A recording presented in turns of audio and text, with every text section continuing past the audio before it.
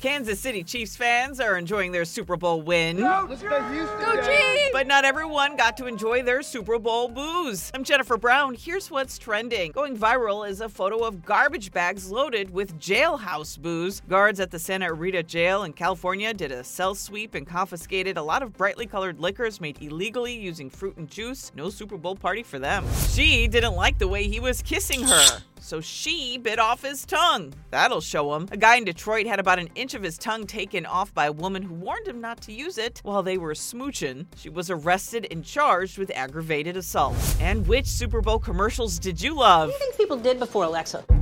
Hard not to smile through Ellen's Life Before Alexa ad. Google gets points for trying to make us cry. Google, show me photos of me and Loretta. Ads that flopped. Is that a baby nut? Mr. Peanut comes back as a baby making dolphin noises? Why?